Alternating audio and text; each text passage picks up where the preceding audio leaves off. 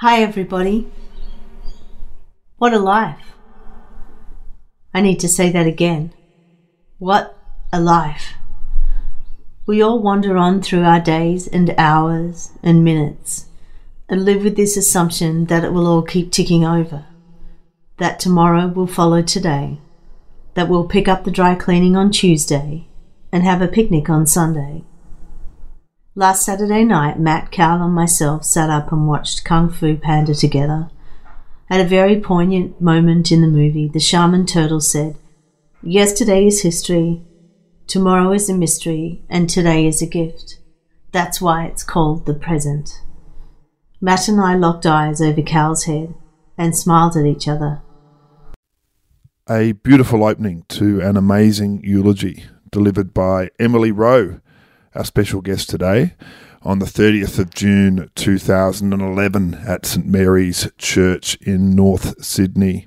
I loved making this episode. It's quite an emotional chat with Emily and just a beautiful relationship that she describes with her late husband.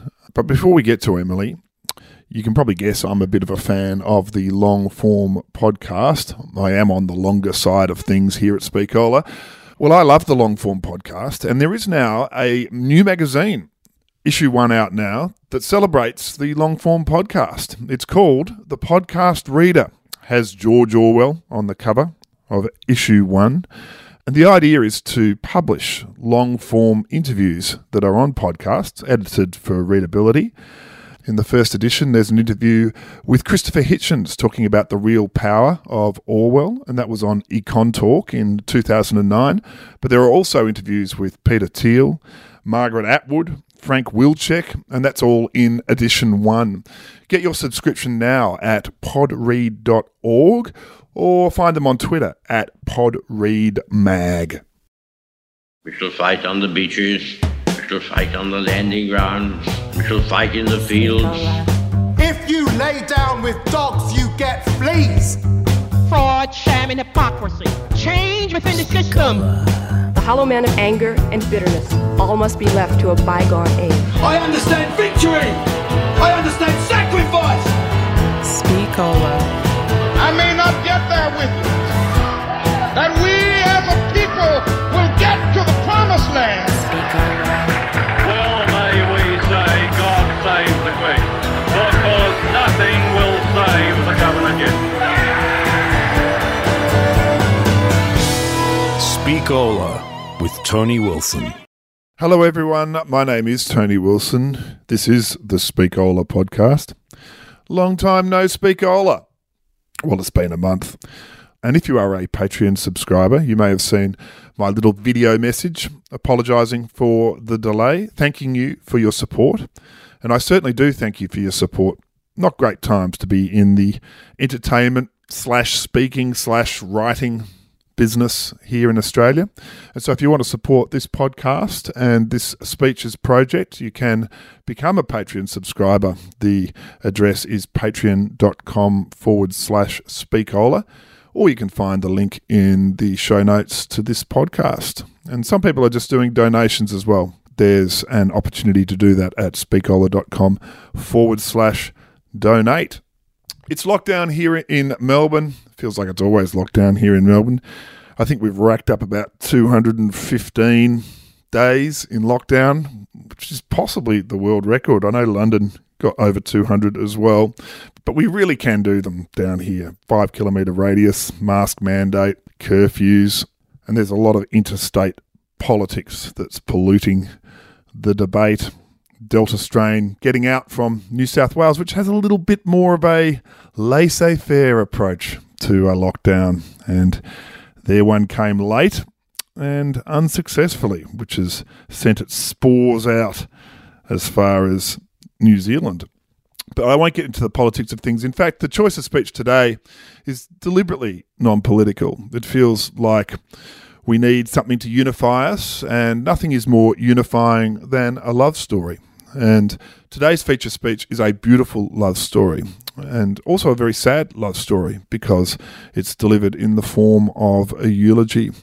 Emily Rowe lost her husband in June of 2011, Matthew Carney dying at the age of just 43. as a result of a cardiac arrest caused by the chemotherapy he was taking for his cancer treatment. Speakola actually turned 6 in the last few weeks. I think we've had 4.6 million hits on the site. And for me, it's these personal speeches, these ones that tell the story of love and relationships that have been the part of the project that I've enjoyed the most. I've put up dozens of these personal speeches, many of which have been submitted to me, some of which I've sought out.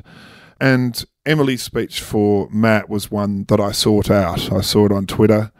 I thought it was incredible. I read that she works as a grief counsellor, and I thought the combination of anyone who can write that beautifully and then dedicate their professional life to helping other people with grief would make for a great interview. And I certainly was not disappointed. I loved this chat. I cried during the chat. I cried during the edit.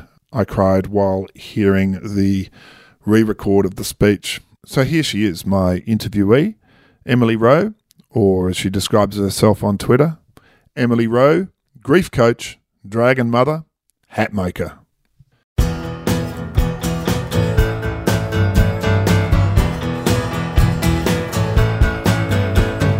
Speakola.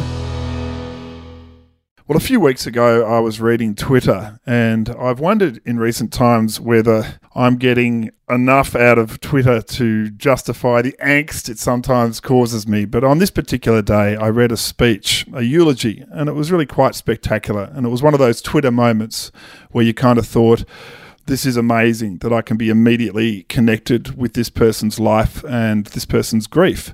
Because the speech was a eulogy, and it was delivered by a woman who described herself in the Twitter bio as a grief coach. And her name is Emily Rowe, and I'm very pleased to have her on the podcast. Emily, thanks for joining us. Thanks for having me, Tony. Tell us a little bit about how that speech made it to Twitter. Well, last year when I started tweeting, I guess in earnest during the lockdown, because I needed some way to feel connected to people, I was moving house and I came across these folders of my husband's artwork. My husband, Matthew, who passed away in 2011, was a sculptor, and he was a really prolific artist, and I had a lot of pieces of his work. I don't have so many real pieces of his work, but I have a lot of images of them. And I decided that I was going to put like a running gallery together. And so I was taking photos of these images and uploading them to Twitter like once a day and telling a little story about the piece of work and how it was put together and who it was for. And it started building quite a following. I ended up creating a lot of lovely connections with people that really enjoyed his work and really enjoyed a little respite from, what Twitter can sometimes be.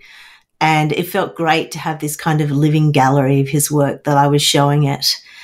And so people came to know me through Matt's work.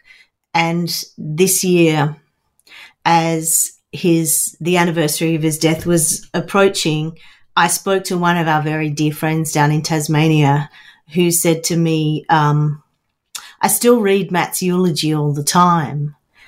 And I said, really? And she said, yeah, it's actually on my phone. Do you still have a copy of it? And I said, well, somewhere, but I'm not sure where.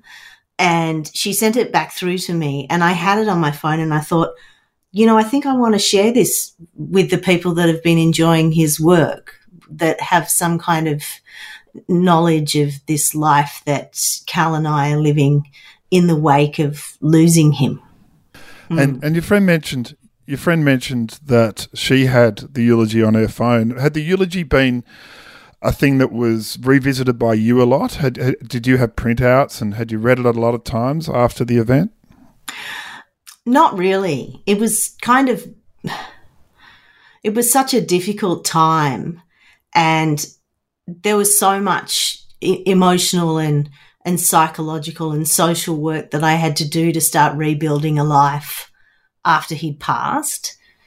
So for me, it was, the impact of it was felt in everything. I kind of there was definitely, I died that day too. The version of who I was ceased to exist, and I had to start recalibrating this version of myself, of what life was going to look like going forward. So I didn't really look back too much, no. In terms of the delivery of the speech, you start in the last few days. Your recollections are of a conversation just a few days before. Can you tell us a little bit about the whirlwind of writing and then delivering a eulogy at such a difficult time? Yeah, well, Matt's death was not anticipated, and I think part of this eulogy intimates that he had cancer, and that we kind of knew it was coming, and we really didn't, because he didn't die of the cancer. He had a cardiotoxic response to the chemotherapy drug that he was given. So his death was extremely sudden and very unexpected. And it was really only 16 days into his treatment that I tried to resuscitate him on the living room floor. I think I was still in an extreme state of shock. I was at my parents' house and all of my family had returned. I have an older brother in San Francisco and a sister in LA, and their children, they were all back in the country because we'd been celebrating my parents' 50th wedding anniversary. So everybody was there.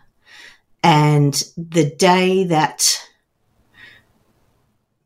Matt died, we were due to go down to, I have a brother who's a neurologist, and he had a fundraiser in town in Sydney, and Matt had donated some sculptures to it.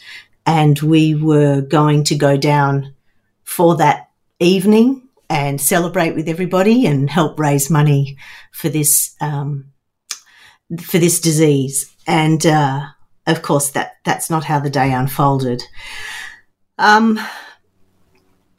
Yeah, I was definitely in a state of shock. I didn't know our daughter was 7, and I didn't know how to even start to try and explain to her what was happening straight afterwards.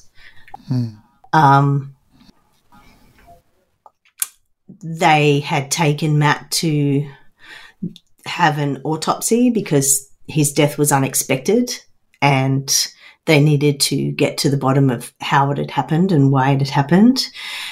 And I was kind of watching outside of myself, a little bit like a Robert Altman movie, I think.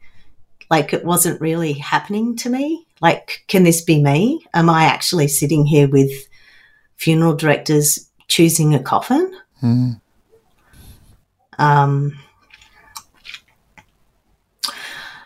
I wrote this very late the night before the funeral.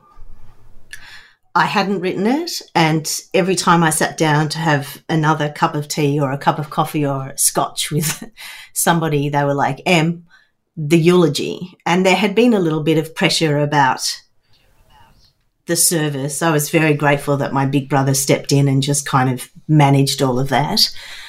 And it really just came out in one long expression. I think in my mind's eye, I was very acutely aware of the fact that it was such a huge tragedy, and people had flown in from everywhere to celebrate his life, that I needed to make sure that I gave them memories and an intention that was true to who Matt was. Well, you certainly did that. It's an incredible piece of writing, and even to the extent that I want to ask, before we get to the actual speech itself and the magnificence of the content, what sort of writing had you done? I mean, how easily does a structure like this come to you? So my original study when I left school was I did a BA in English Lit and History, and I was fascinated with contemporary American literature. I've basically been an unpublished writer nearly all my adult life. So in my youth, I was kind of waiting tables and writing in my spare time, or doing bar work and writing in my spare time. And I have written a couple of novels, both that are sitting dusty on shelves. After I had my daughter, who has some health disabilities, it all just kind of got put on the back burner. I didn't really have enough space, enough dream space, but I think that's kind of a byproduct of trauma. It does have a beautiful structure, and I guess it starts, as I said, in the immediate present. You recall a moment watching Kung Fu Panda with your daughter, the moment where the shaman turtle says, "Yesterday is history, tomorrow is a mystery, and today is a gift." That is why it's called the present. You know, it's a lovely way to get into what's going to be the overarching theme of the speech. Yeah, well, it's very much a reflection on, like, the intensity of who Matt was, that it's this moment now. I mean, he had a real urgency with the way he lived his life. He did one beautiful sculpture of these horses, and they were kind of pixelating out into nothing at the back, and it was called So Little Time. And people used to kind of laugh and joke about, you know, Matt having this obsession with time, because as an artist he got to choose his own hours and didn't have deadlines, and they didn't really see what he did as having an urgency. But it turned out he didn't have time, you know. He was only 44 when he passed. Then, Emily, you take us back into the past. You go to the moment that you met, and I think people just love that in any speech involving a couple, the how we met story, and I guess you had quite a funny one.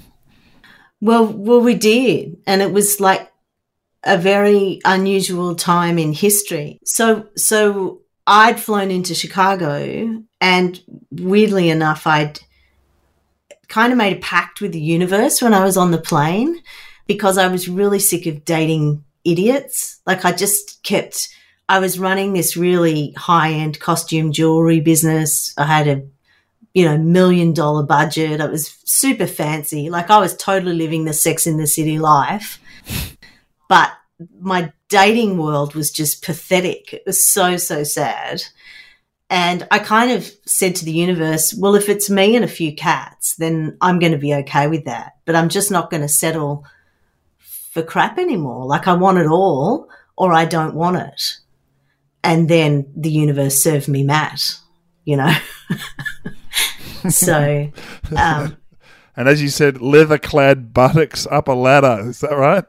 Oh, exactly. Exactly. And he was a beautiful man, you know. He kind of looked like he looked like a movie star. I mean, super handsome, super gentle too, like a big guy, but very gentle. His energy was very calm. Yeah. And then you get into the whirlwind romance, I guess. And I like how quickly you do that really you're married and with child in 2 paragraphs, and there is a sense that life and love has just exploded. Yeah. Yeah, definitely. I mean, we were both living such polar opposites at the time. He was living down on Bruny Island with, in a very isolated existence, making art and on the edges of everything. And I was in the middle of everything, but I was time poor. I didn't have any creative space. So, it wasn't working for me. And it was also just a couple of weeks, I guess, after September 11. I mean, what was New York like in those weeks? Oh, it was heartbreaking. Yeah. It's that smoke, it was still going months later. It was just plumes and plumes of smoke, and the whole of downtown where I lived on 5th Street, I had to get past. They had like guards on 14th Street, so you had to show your ID of where you lived to get downtown. My street, which had the 9th precinct on it, was barricaded up, and you had to show ID again. The National Guard was everywhere. The FBI was everywhere.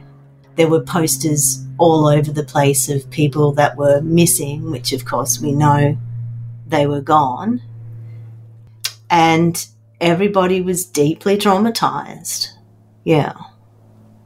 And it was only a brief encounter, really, before he kind of trucked off somewhere else and you had to reunite later? Yeah, we had a couple of conversations. Well, we had some long conversations because we were at Navy Pier in Chicago, which is like the big convention center where this sofa exhibition was. And so we were having big chats during the day and coffees, and we sat next to each other at a meal and swapped details. And he had been planning on coming to New York, but after 9/11 changed his ticket. And I thought, oh, you pussy. Like, I thought he was a bit of a chicken for not coming to New York. Yeah. And I went back to the city and, you know, life kind of, I'd already resigned from my job and was trying to figure out what the next step was going to be. And I came home one Saturday night. I'd been babysitting my friend's kids. And I came home and there was a message on my answering machine because this is pre-mobile days. And he had called me from London and said, look, I don't know why I thought you'd be home on a Saturday night, but I was thinking about you and I was wondering whether you'd like to come and see me in London. And I thought, oh, that's a pretty big ask. Yeah.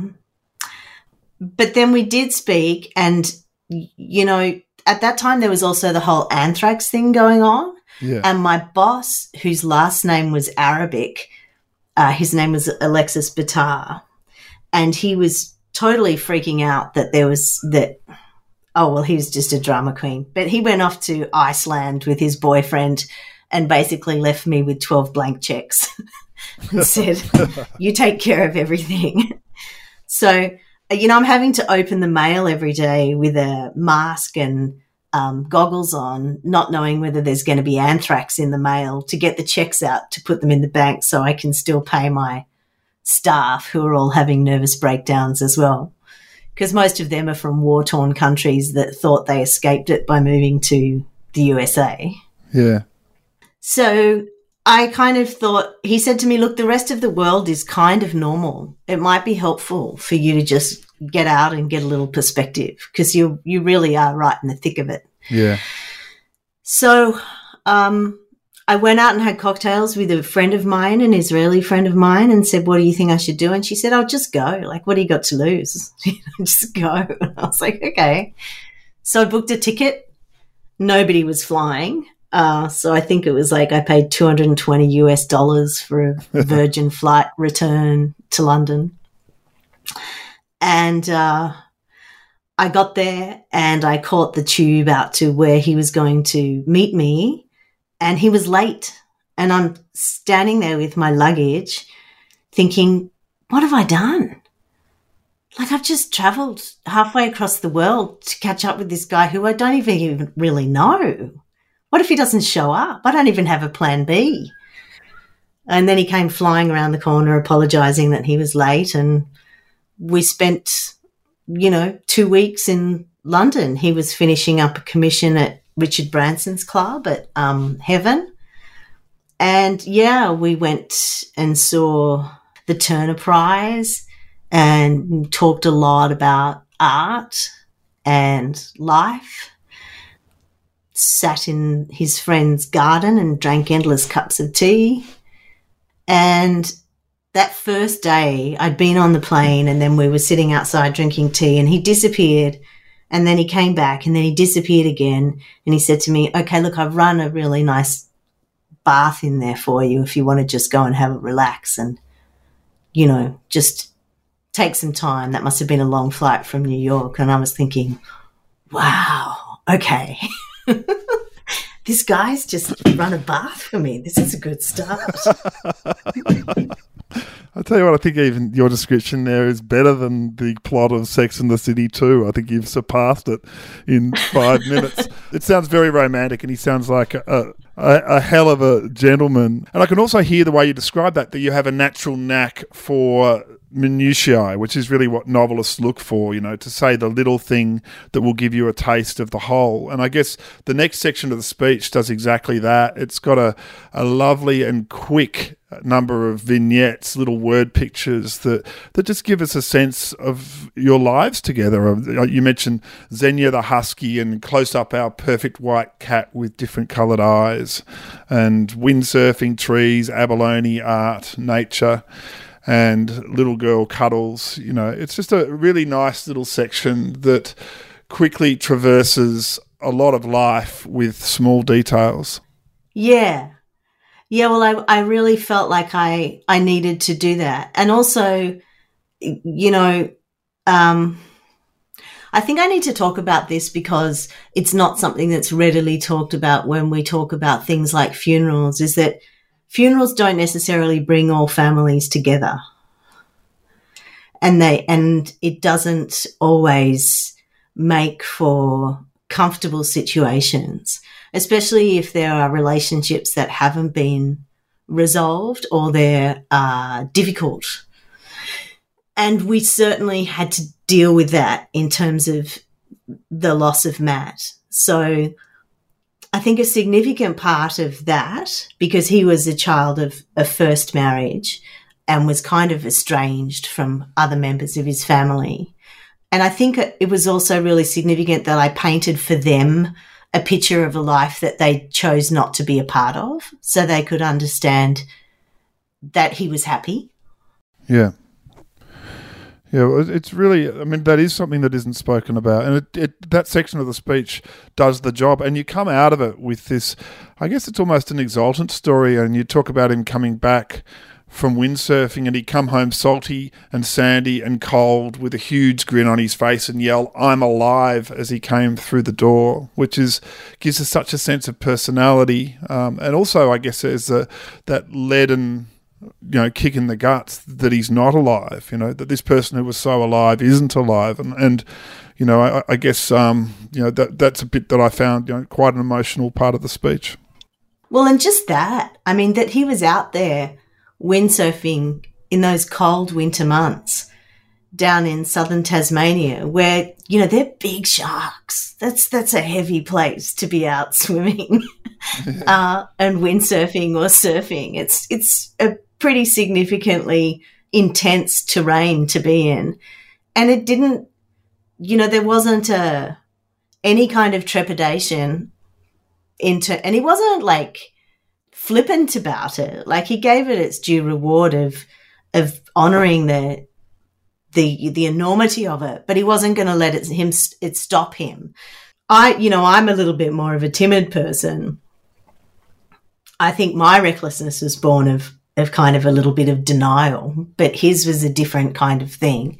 And so for him to be okay to jump on his windsurfer and do that, and I'd kind of have my heart in my mouth the whole time until that van came flying back up the driveway. There'd be a part of me that was always a little bit worried he wasn't going to come back.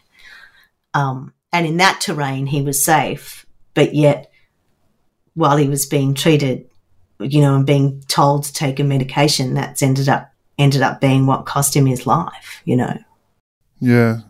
And you mentioned out of the I'm alive bit, you sort of talk about how full his life was. And that includes the artistic, creative part of his life. And what I loved about this was that sometimes when people deliver eulogies, they get bogged down in the kind of biography. This person went to this school and then went off, and sometimes they don't sort of give a sense of the person in the same way. Mm-hmm. Whereas, your description of his career and the beauty of lines like he was a man who could take sharp edges and soften them to a curve, you traverse the career stuff beautifully here.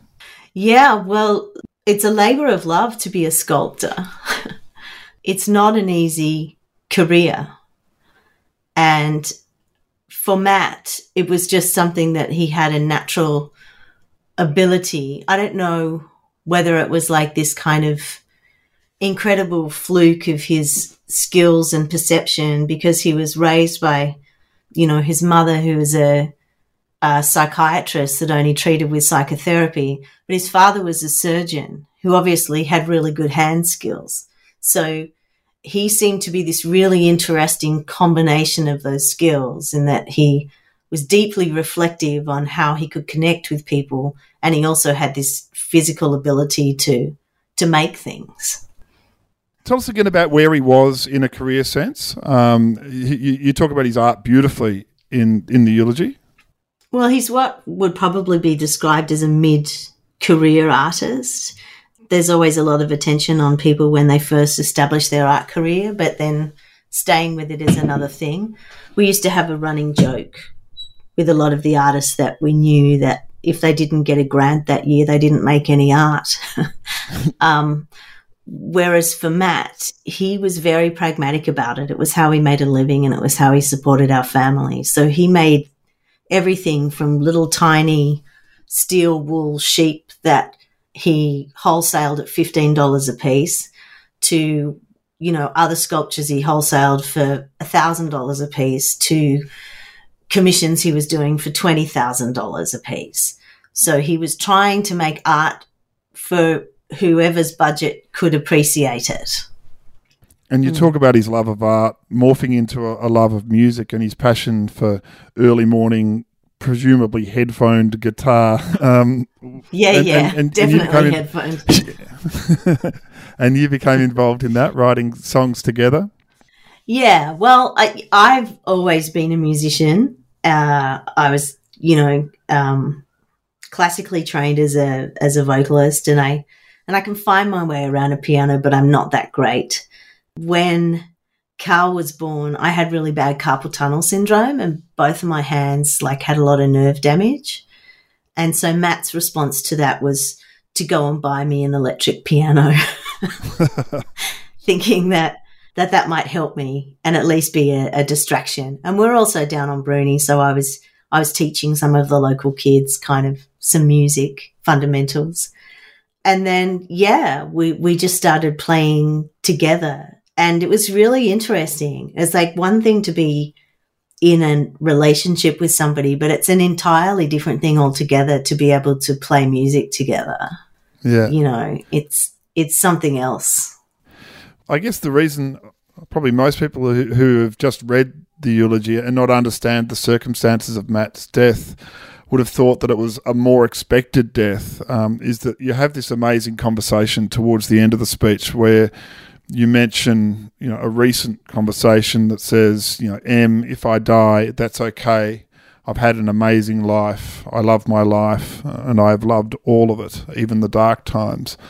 And I guess that, I got the sense that he knew he was going to die when he was saying that, but you're saying that isn't the case. Well, he had been diagnosed with cancer, but he had been told that it wasn't metastatic, that it was encapsulated, and that he was young and they were going to do the surgery, but they just wanted to put him on this neoadjuvant chemotherapy to shrink the tumour before they went in and did the surgery. And they put him on a very high dose of a medication. At first they put a PICC line in. So we only really had 5 weeks to start having these conversations about what his diagnosis was. And we were kind of grappling with the trauma of what a diagnosis is. And from my professional perspective, I know that when people are diagnosed or they suffer a trauma like that, your frontal cortex shuts down. You're working from your brainstem. It's all fight, freeze, fawn. So it's very hard to take on information and process it and understand what's going on. Yeah. I don't know whether – I kind of get the feeling he knew that he wasn't going to make it, but I don't think he realised it was going to happen that quickly, that he would end up having a heart attack and dying of a heart attack. Yeah. And, I mean, you've read this speech for me. There's no recording from the day of delivery, but you've read this speech for me, and the conclusion is just so beautiful. I mean, you're talking about, a declaration of love, really, from a prince amongst men, as you describe him. I mean, do you remember writing those words and delivering them? Can you tell us anything about that experience?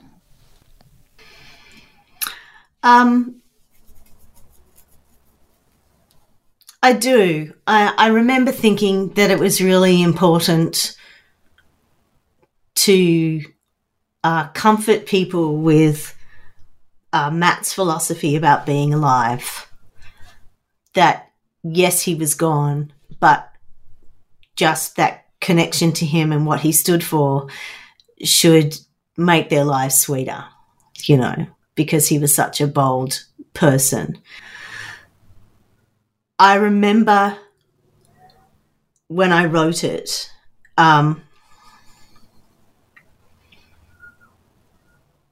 it was one part of a lot of things I was dealing with. I had a 7-year-old who, despite having a developmental disability and autism, absolutely understood what had happened. Mm. She related losing Matt to King Harold dying in Shrek.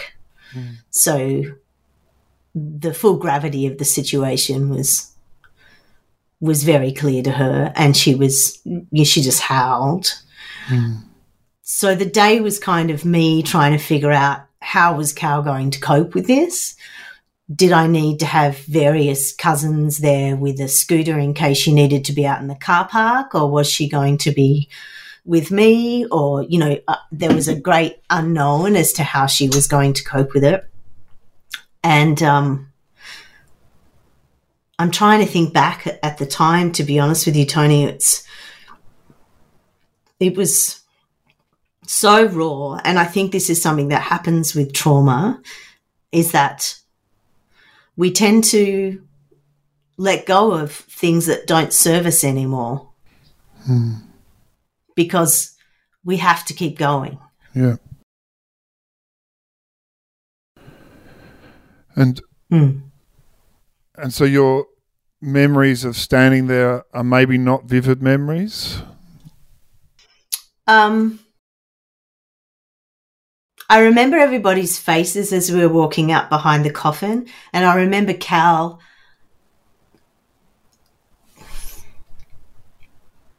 Sorry. It's no problem at all. Take your time.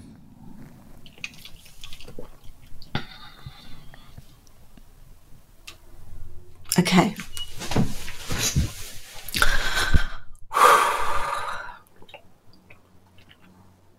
Cal is so much like her dad. She's really empathic.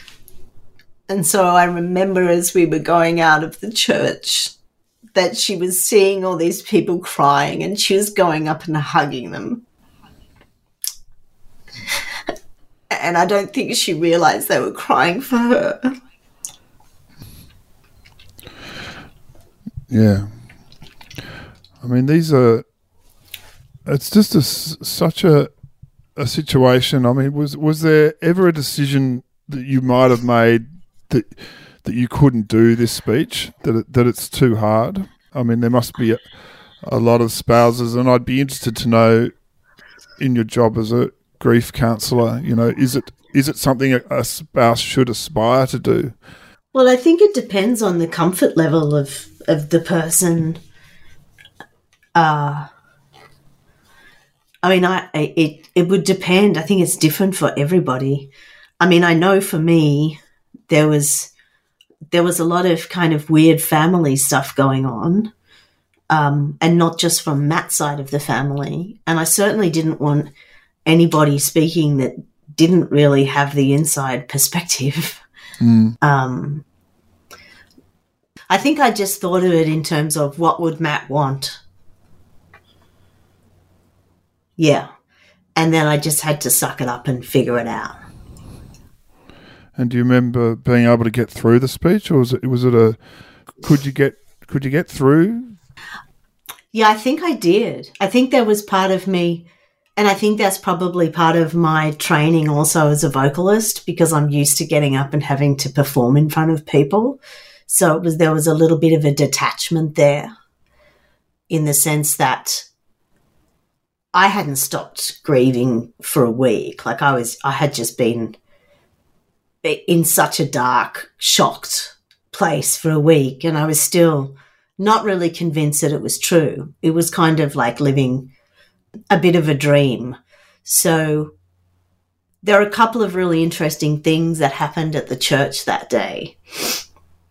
One of them was Matt's guitar teacher, Guy Strazzullo, who's an amazing jazz guitarist. He was setting up the music to play some music for the service, and he had to load all of his gear in on the side door of the church, and he reversed his station wagon back and got all of the gear inside, and then he moved the car back and parked it, and one of the lay people, or the people from the sacristy around the other side, came round and said to him, "Oh, do you need me to help you get your gear in?" And he said, "Oh no, I just reversed back and put it in." And he said, "Well, how did you do that?" And there was like this big metal pole there that shouldn't have been there. Like, he shouldn't have been able to have moved his car there, and he did. Yeah. And after I finished this eulogy, it was a very cold, wintry Sydney day, and there'd been volcanoes in Indonesia that had affected air quality, and we didn't know whether people were going to be able to get there for the funeral, and it was one of those against all odds kind of situations. But I gave that last line, "What a life, what a life." And as I said that last line, the side door to the church just slammed shut. Yeah. And everybody like turned around and looked. And it was like kind of Matt had left the building. It's amazing those, and people talk about those sorts of things happening, don't they? And the presence of people. And I'm not sure if you're going as far as saying that, but there is a sort of majesty, I guess, to moments like this. Well, I think that it's important that we're open to the idea that energy can't be destroyed. So even if we just look at it as that fundamental, we can build whatever narratives we want around that. But I know that also through my work as a grief coach, that a lot of the young women that I work with, there's an extraordinary consolation for them in knowing that there's a presence beyond the physical. Yeah. That they're not so alone. You go through this experience, it's ultimate grief, really, and then make the decision at some point to become a grief counsellor to help people with this process. Can you tell us about that decision and how that unfolded for you? Well, I went back and studied and did my degree in counselling and psychotherapy because I was really struggling to find the support that I needed. And I was trying to understand the world I was now in, because it's not just that you've lost someone. It's totally needs a biopsychosocial approach, because you're suffering the physical effects of trauma. It's the equivalent of being given a serious diagnosis or being in an accident. It's the equivalent thing that's happening in your system. So, you can't really function safely in the world until that is attended to, because when people are traumatized, they don't eat properly, they don't sleep properly, they don't drink enough water, they're not mindful of the conversations they're having with people. All kinds of things can occur to somebody when they're traumatized as a result of their trauma. So one of the first things that I do is I step into that space with somebody and make sure that they're attending to themselves and focus on trying to lower those trauma spikes. But it's 3 different kind of dimensions to it. You've got the personal journey of what is going on in terms of the emotional terrain that partner or spouse is experiencing. And then you also have how are they dealing with it in a social way, like the people around them, because it's normally a bit of a ripple effect. The people close to them are also having their own grieving experience. And also, how does it fit in with the world we're in? When people are grieving, we don't have a lot of dialogue around it. We don't have a lot of conversation about it. It's a bit taboo.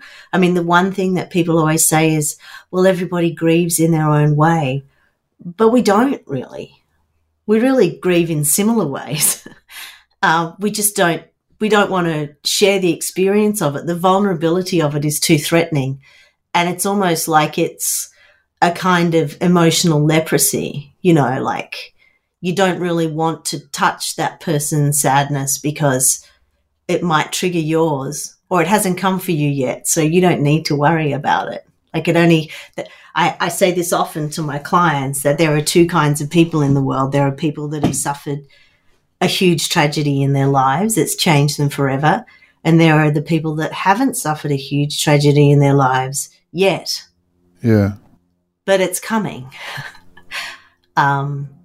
So I was really struggling with finding really practical ways to understand what was happening with me.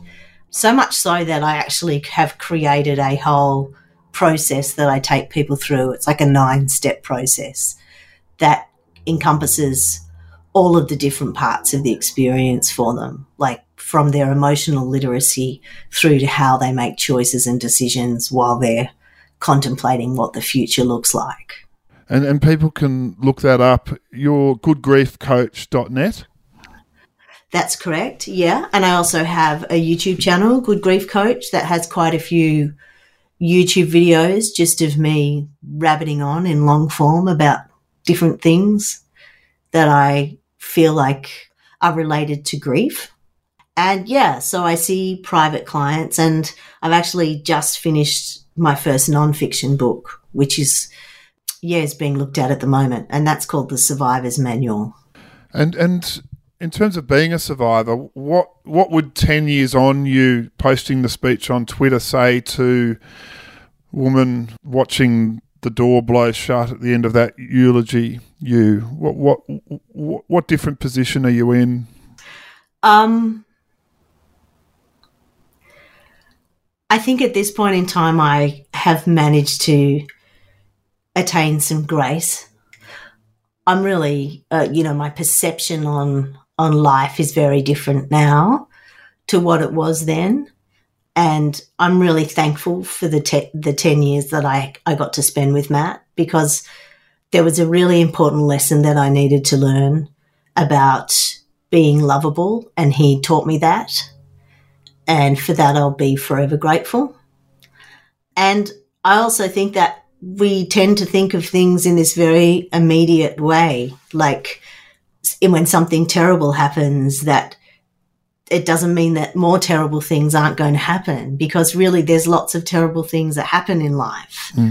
And grieving is part of the human experience. I kind of described it in the book as a stage of development as important as puberty, really, for our emotional maturing. Yeah, I mean, I've been thinking about all my own grieving throughout your conversation, and I'm sure there's no one could be at 40 and not be grieving, I would think. I mean, it'd be almost impossible. So, I mean, it just resonates so much with all of us. Emily, you finished the speech with almost where you started it, talking about living for the moment, living for the present, the turtle out of Kung Fu Panda. I mean, has that become, a bit of a philosophy of yours as well? Yeah, I think in order to be able to experience joy and hold grief at the same time, the trick is to just hold on really lightly. You just need to hold on lightly. Like, this is it. This really is the present. It's just today. We don't know what's coming. And I think that that's the whole secret to actually being able to experience joy even while you're grieving, is to know that it's just this moment now. How did it feel to read the speech for me? Because there was no recording, you've recorded it, and it's a beautiful read. I was amazed. I was shedding tears as I was listening to it, Emily. What was it like to say it again now? Well, I had a good cry. it again reminded me of how lucky I ever was to meet Matt and how lucky I am to be raising our daughter. And it reminded me that, you know, we don't get to choose what happens to us, but we respond to it in the ways that matter. And that's really what I'll tell you something. When we were outside the cancer place at Nepean waiting for his radiation one day, and he said to me, if I had my time over, I don't know if I'd be an artist or not. And I said, really?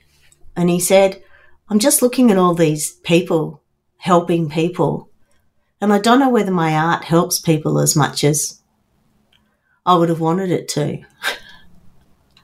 And I thought that was a really interesting insight into somebody at the end of life thinking I needed to be a better citizen, a better fellow citizen. I needed to be there for my other humans and help them, you know. So that's really kind of informed my journey into creating this space and having this conversation and trying to really normalise vulnerability for people, get them a little bit more comfortable with having a good cry and accepting that, you know, they've lost something. Well, Emily, I've really loved following you on Twitter the last few weeks. And if people do want to find out more about the grief side of things, there's goodgriefcoach.net. But also, you do hats and fashion as well at lookgooddieTrying.com. Is that right? I do. That's my little how to not get sucked down the plug hole too darkly. I needed to have some kind of ruse, some kind of thing that could keep me a little bit fluffy where I was having a little bit of fun just to hold the line. And that's what I do. I design hats and sell them. And masks in this era as well. And masks. Yes, that is true. I actually have a pussycat mask I need to finish this afternoon that's going to somebody in Melbourne. Well, that's excellent. Emily Rowe, thanks so much for joining us. I've really appreciated our chat. And, you know, it's just a very affecting speech and I encourage everyone to listen to it. Thanks so much for having me, Tony.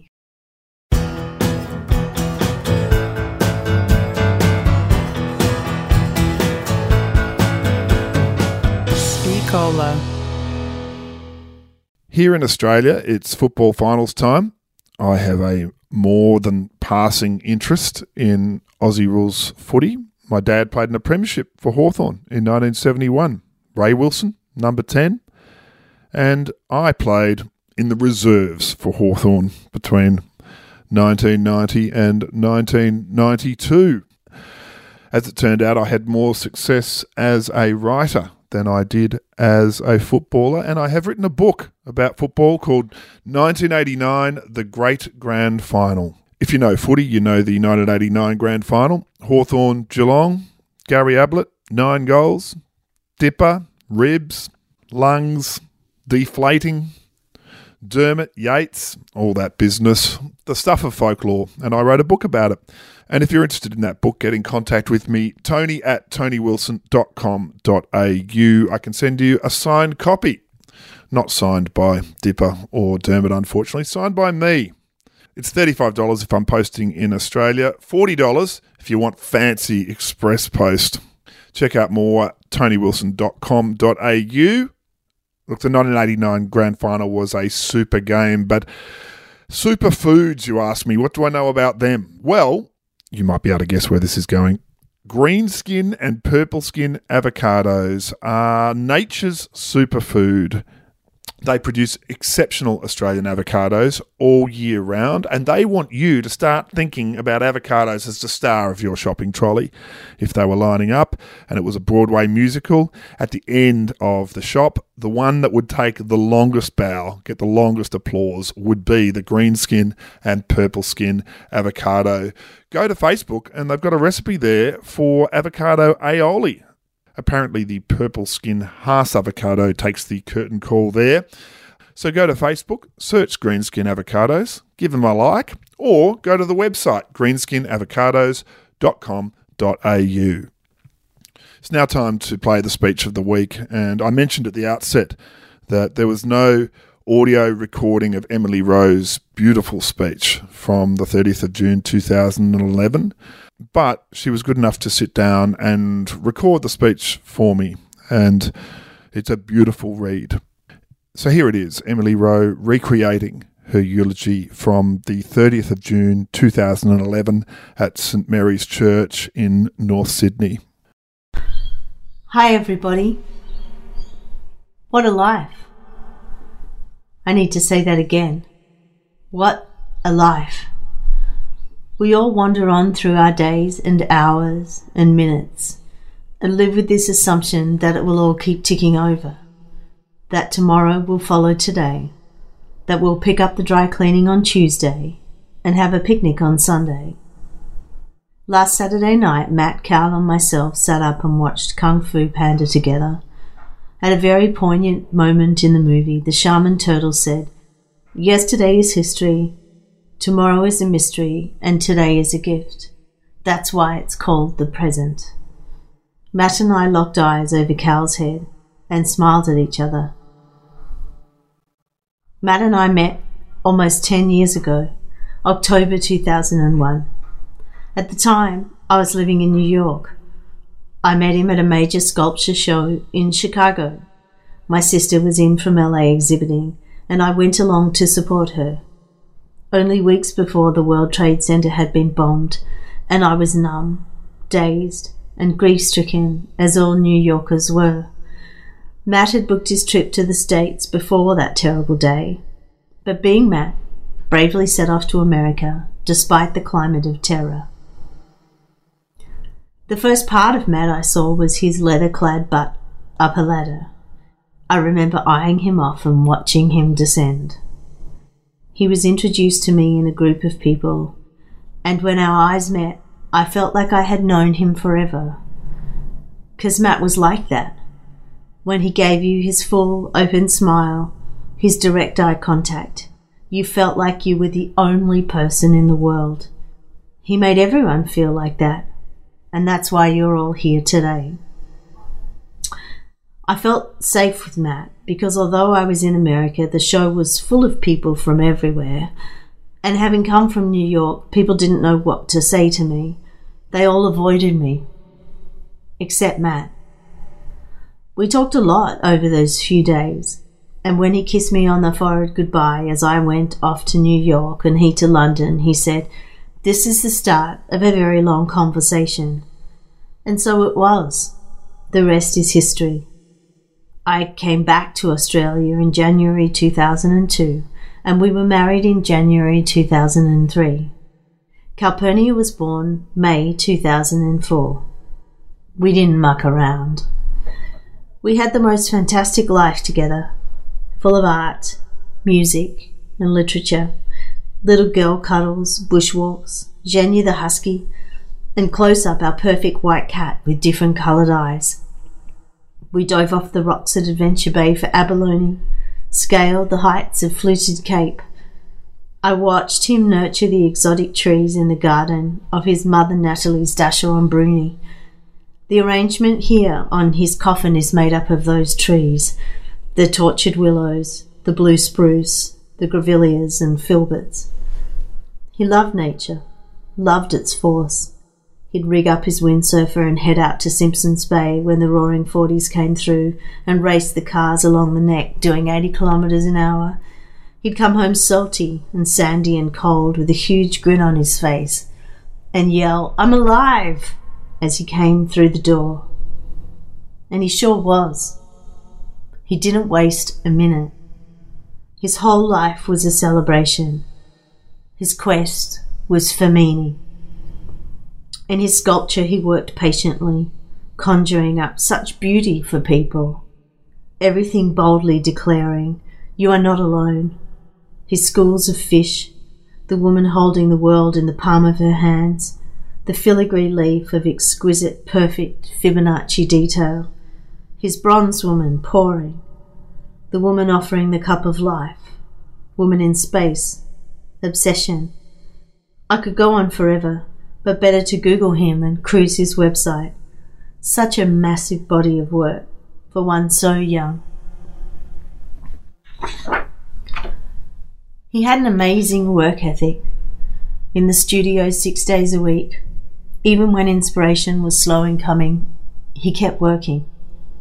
These pieces here, The Crescents, are part of a series he started back in November 2001. He started with this huge pile of scrap metal under his bench and set to make something beautiful from the unwanted. He was a man who could take the sharp edges and soften them to a curve. Rusty sharp lines became the moon. What a gift. After Carl was born, we started playing music together. Matt on flute or guitar, and I sang. I went back to the piano so I could accompany him on the flute, and he got serious about the guitar. He fell in love with his guitar and would get up at 4 a.m. in the morning to practice before Carl and I awoke. When we moved to Sydney, we started getting some gigs, and he encouraged me to start writing songs for us to play, and so I did. And writing from what I knew, they were love songs. "Hello, love bugs of loveness," he would say to me. Together every day, talking art, playing music, raising our daughter, we were rarely apart, and to the last, I still swooned when he kissed me. Matt also unearthed a new passion in the last few years. Technology had advanced to a place where my now dyslexic husband could read through audiobooks. What joy he found! The wisdom of living with immediacy of action blew beyond the stratosphere as he discovered history, science, literature. Down in his workshop, he would shape his waxes for casting with his iPod plugged in, soaking it all in.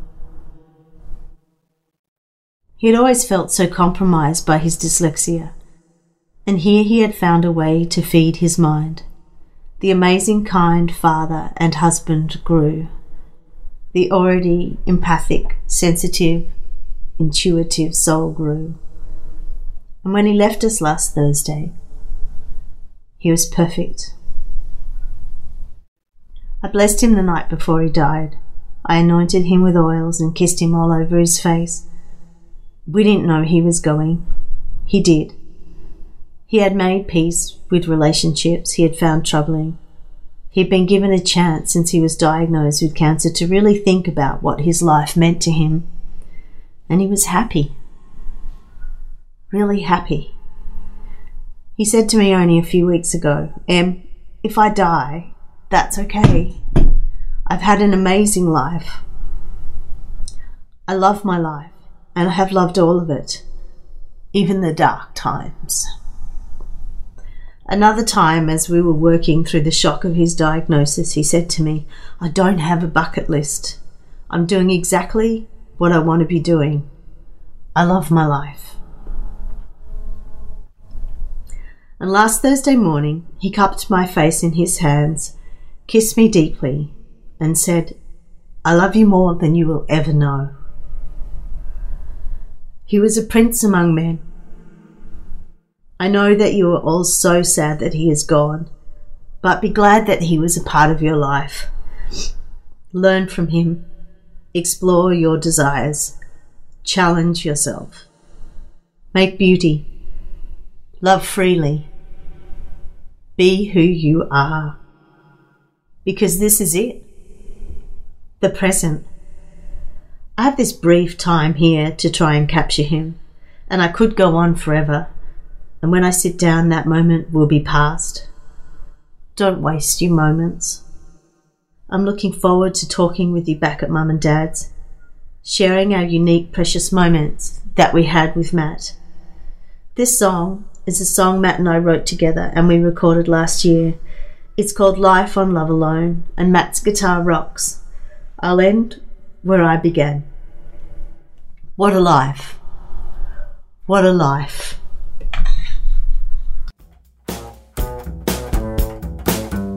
What a life indeed.